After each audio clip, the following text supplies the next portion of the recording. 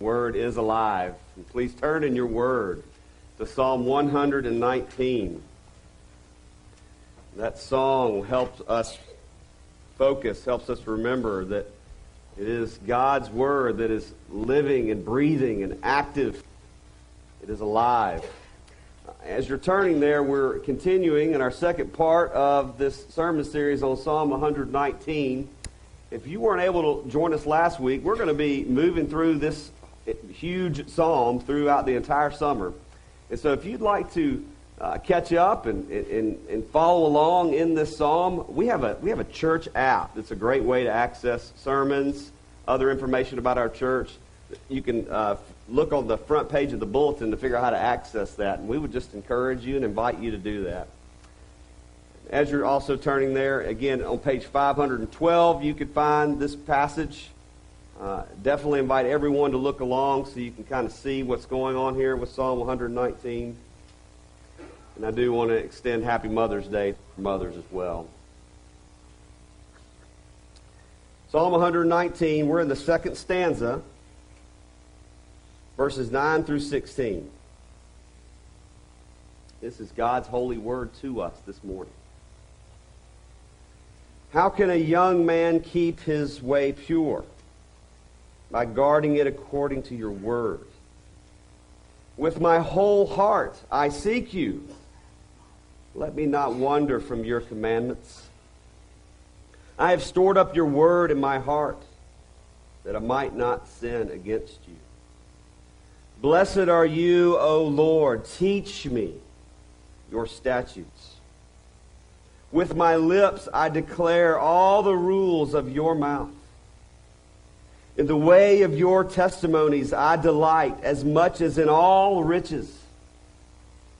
I will meditate on your precepts and fix my eyes on your ways. I will delight in your statutes. I will not forget your word. Amen. The grass withers and the flowers fade, but the word of our Lord stands forever. Let's pray and ask him to add his blessings to it.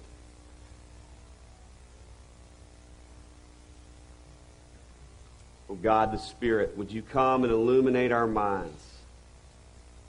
Help us to see the word that is alive, the word of truth. And Lord, help us to see it and to apply it to our lives. We pray in Jesus' name. Amen.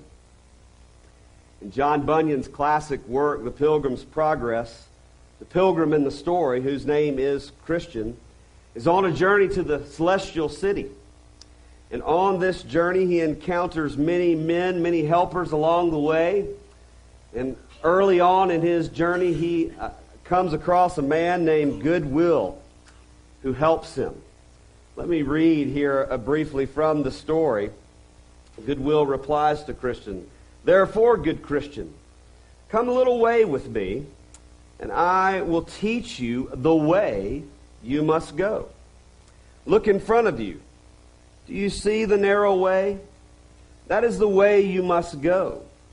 It was constructed by the patriarchs, prophets, Christ, and his apostles. And it is straight as a ruler can make it. This is the way you must go." "But," said Christian, "are there any turns or twists by which a stranger may lose his way?" Goodwill replies, "Yes, there are many adjacent to this one, and they are crooked and wide. But you could distinguish the right way from the wrong way, because the right way is straight and narrow." This scene in Pilgrim's Progress illustrates for us the Christian life. The Christian life is much like the walk along a way, the path that is set before us as Christians. There is a set path, and the Scriptures say that it is straight and narrow. And this path has been laid before us. It's been paved for us by the writings of the patriarchs and the prophets that we call the Old Testament. It has also been further laid and set and founded in stone by the teachings of Jesus and his apostles that we call the New Testament. It is indeed the Word of God, the Bible, the Holy Scriptures that show us the way in which we must go. And so the question that is started for us in verse 9 here in the second stanza of Psalm 119 is this: how do we stay on the way? How do we stay on this straight and narrow path? In many of your translations, it may say, how can a young man keep his way pure? ? We don't exactly know that is where the question mark would be in the original Hebrew language, but I want to propose to you that I think that question mark actually better fits the context at the end of verse 9. And so it would say, rather, how can a young man keep his way pure? By guarding it according to your word. In other words, how do you do it? How do you stay on the way? By employing the resources of the Word of God to help you. So it would rather, I think, better fit, and this is going to be the question, how can a young man keep his way pure? By guarding it according to your Word. How do we do it? This stanza has been called by many as the young man's psalm, because it is addressed to a young man here. And there's good and wise words here to the young. I'm thinking of you graduates. Life is before you. There are many challenges facing you, and it is in our youth that we prepare for these challenges, that we prepare for life that is ahead of us, that we move on to maturity in Christ. Similar counsel is given by the Proverbs in chapter 4. It is also addressed to a young man in his youth. When he says, let your eyes look straight before you, your gaze straight ahead of you. Ponder the path of your feet, then all your ways will be sure. Do not swerve to the right or to the left. Turn your foot away from evil, the proverb says. These are great words of wisdom to the youth. But, of course, this wisdom is not just for the young. Many of us think that we're all still young. But it's for all of us. Because as we read earlier in our scripture reading in 2 Timothy 3:16, all Scripture is God-breathed. It is profitable. It is useful. All of it is for us. All of it applies to us. This is a word for all of us, as all the Scripture is. So the question remains for us here in verse 9. How do we do it? How do we stay on the way, not swerving to the right or to the left, keeping God's Word straight in front of us? How do we do it? The psalmist here offers 5 disciplines or 5 resolutions to help us stay on the way, to help us keep the Word of God before us. So here are the 5. The first is by being all in on the Word of God. Second, by memorizing the Word of God. Third, by learning the Word of God. Fourth, by singing the Word of God. And fifth, by meditating on the Word of God. So let's work our way through this stanza and see these disciplines, see these resolutions, see these very practical ways that we can keep the Word of God in front of us. The first is we stay on the way by being all in on the Word of God. Look at verse 10. The psalmist says, with my whole heart. This is to remind us the way in which we are to love God according to the words of Jesus. What He said, the greatest commandment is to love the Lord your God with all your heart and with all your soul and with all our minds. And so in order to stay on the way, in order to seek the Lord, we need to be all in. Not halfway in, not 1 foot in and 1 foot out. Not some of the time are we to be serious about the Christian life. Not just on Sundays, but always. Always we are to be on the way, loving the Lord our God with our whole hearts. The ancient Puritan William Plummer said this: if we would make the Word of God truly profitable to us, we must take fast hold of it with our hearts. lightly to esteem it is to despise heavenly wisdom. And what the psalmist is saying here, we've got to be all in. With our whole heart, we need to highly esteem the Word of God and live by it. Let it direct our ways, because to lightly esteem it, to just kind of like it halfway, to just kind of sort of like it, is to reject the wisdom from heaven.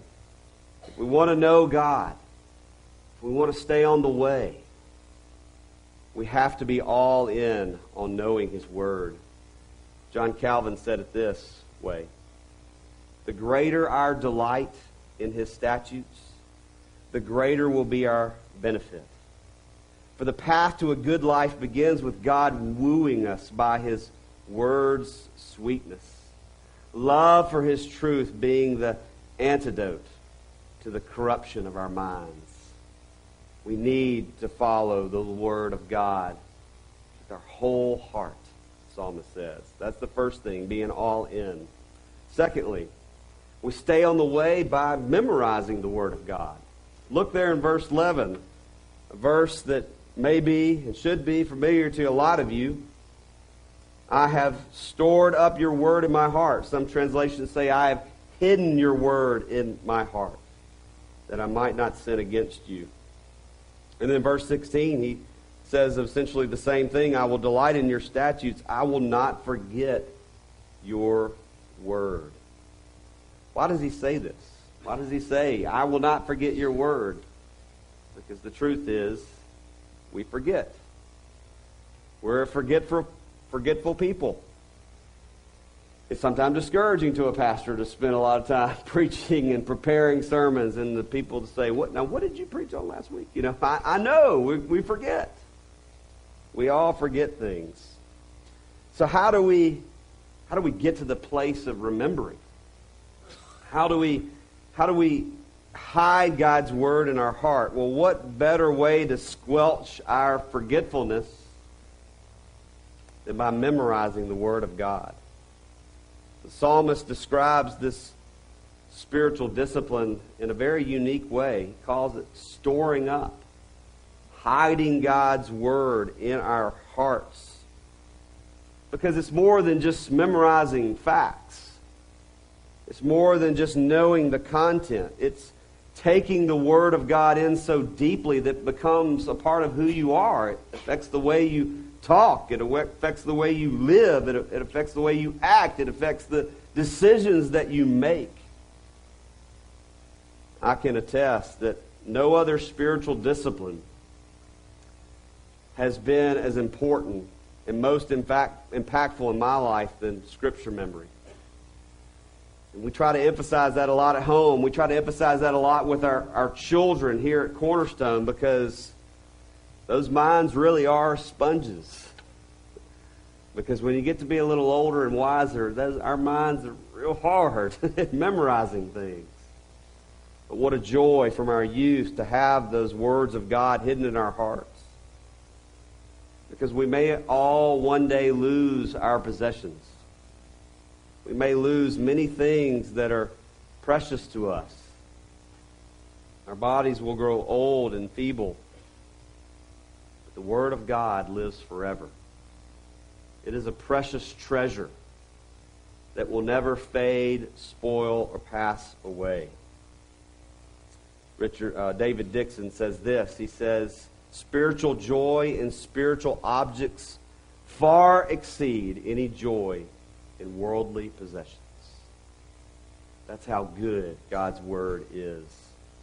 God's Word is a treasure worth laying up. And there is no laying it up safe, but in our hearts, Matthew Henry says. That's where we must store it. In our hearts, in the core of our beings. The spiritual discipline is so vital. Because when the world and the flesh and the devil allures us with sin, we can hold up the Word of God as our great treasure and reject the sin of the world because of its worthlessness. We have it hidden in our hearts. What an important discipline. What an important thing that we must do. Hide God's word in our heart. May I just challenge you, if this has never been something that you've done, start with verse 11.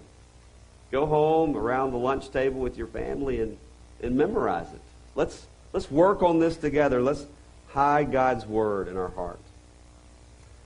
The third thing the psalmist gives us here in verse 12 to stay on the way by learning the word of God.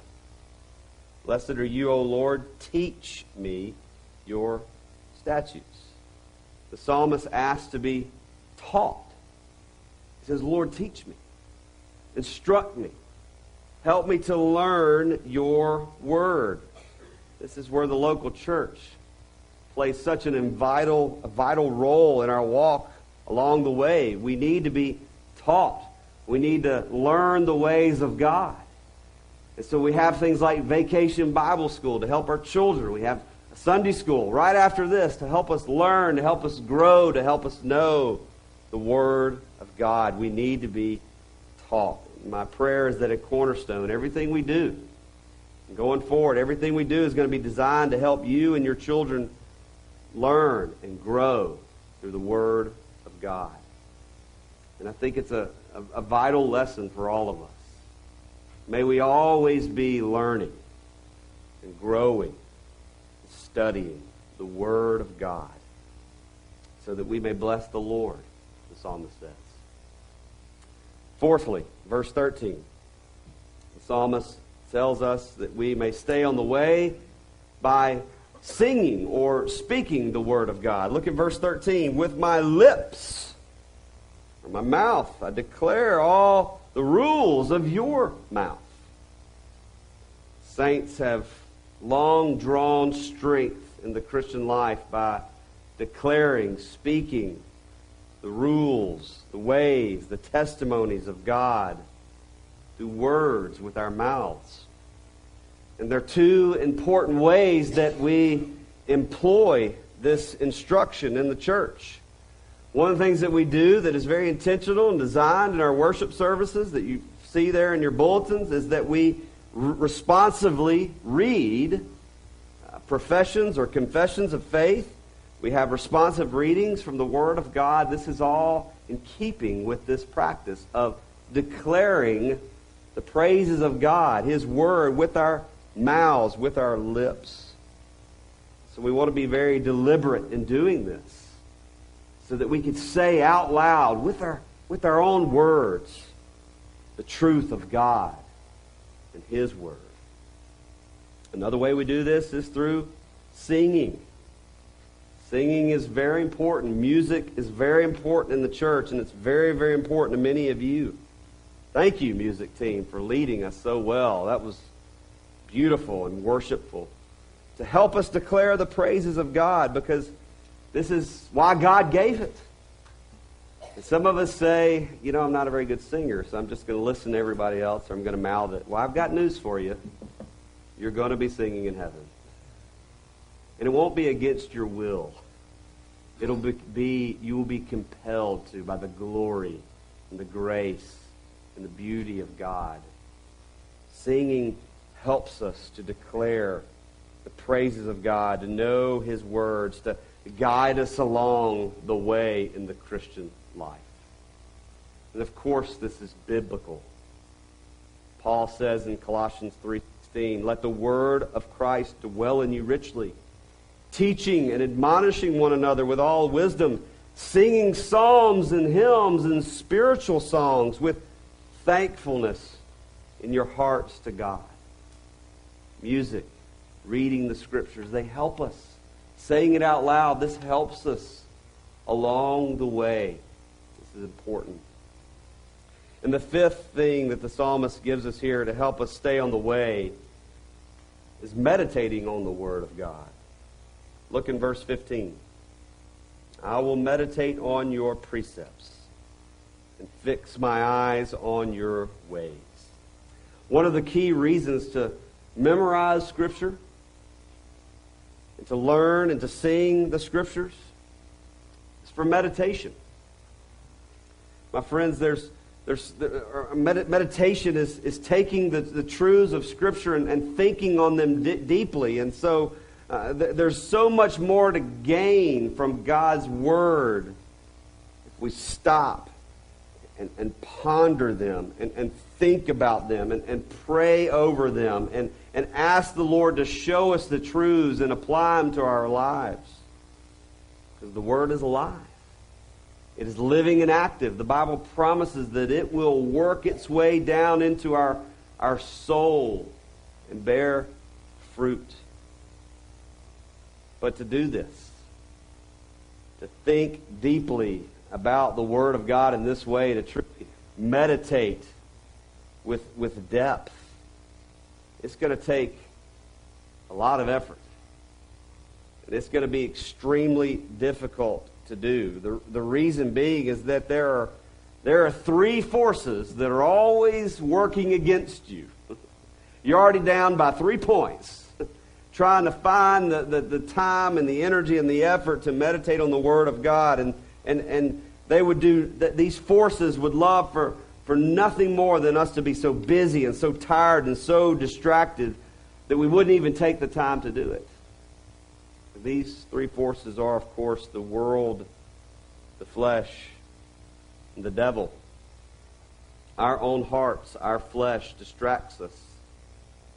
The world entices us and says, look at this, isn't this shiny and pretty? Come over here and do this thing rather than meditate on the Word of God. And the devil would even say to us and accuse us, you're not good enough to do that. Why are you wasting your time with that? So this is what I mean when I say that it's difficult.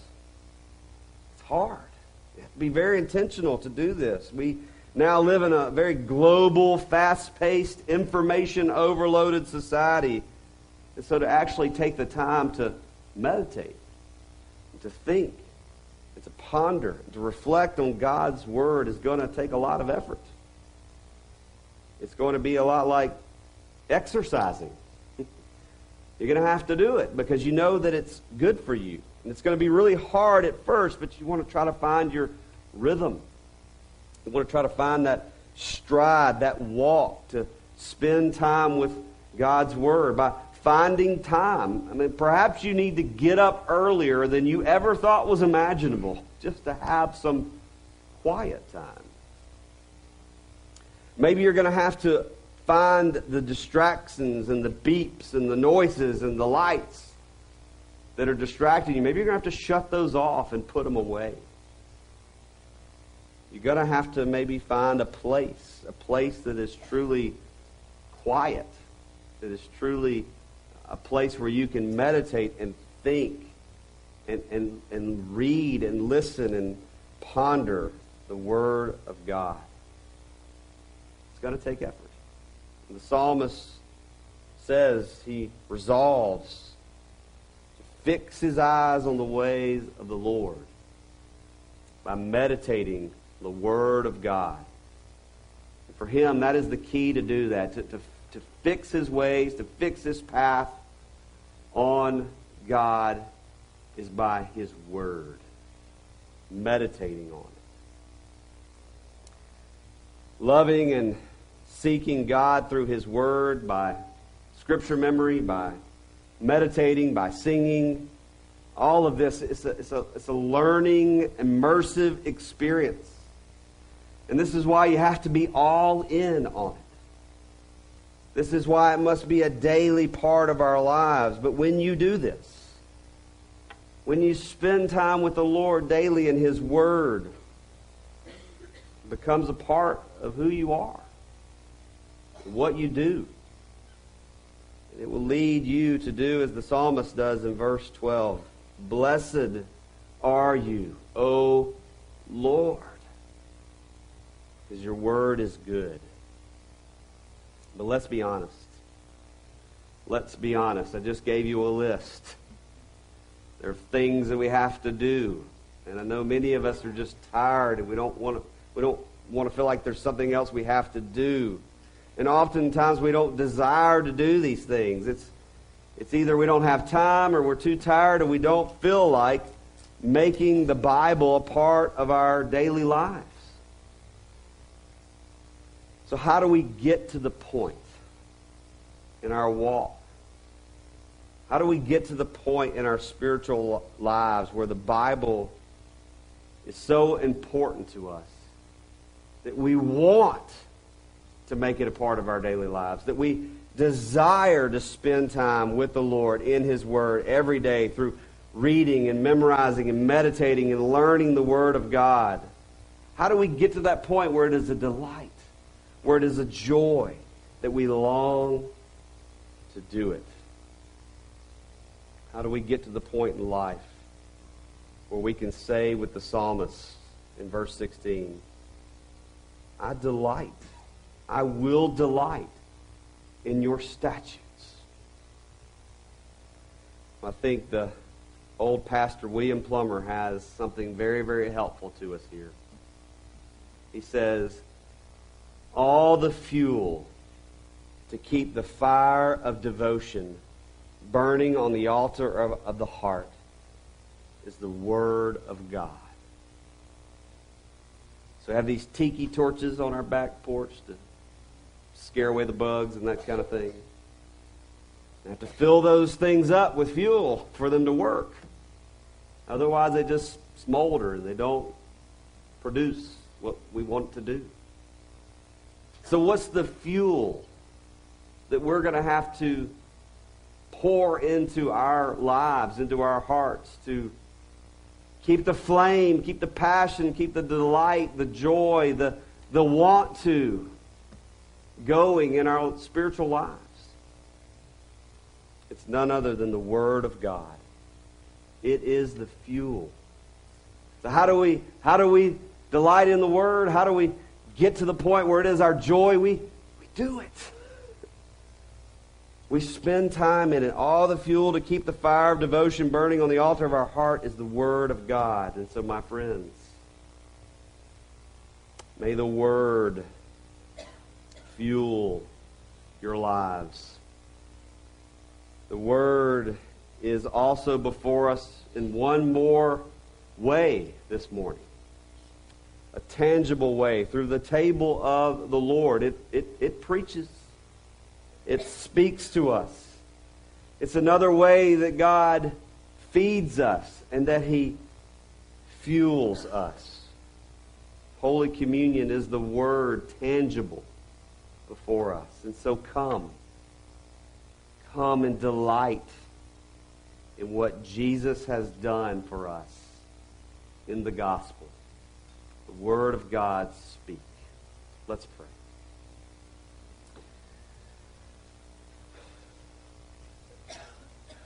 Oh, Father, we want to agree, and we want to be like the psalmist here.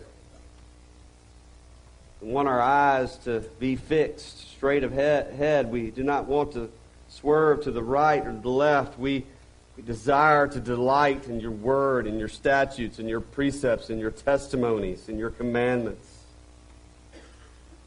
And so, Lord, feed us through the preaching, through the singing, through the prayers, through the table. Father, we pray you would kindle that fire in our hearts. We would be able to say and agree with the psalmist, we delight in your Word. Because, Lord, we delight in you and what you have done for us through Jesus. For it is in His name that we pray. Amen.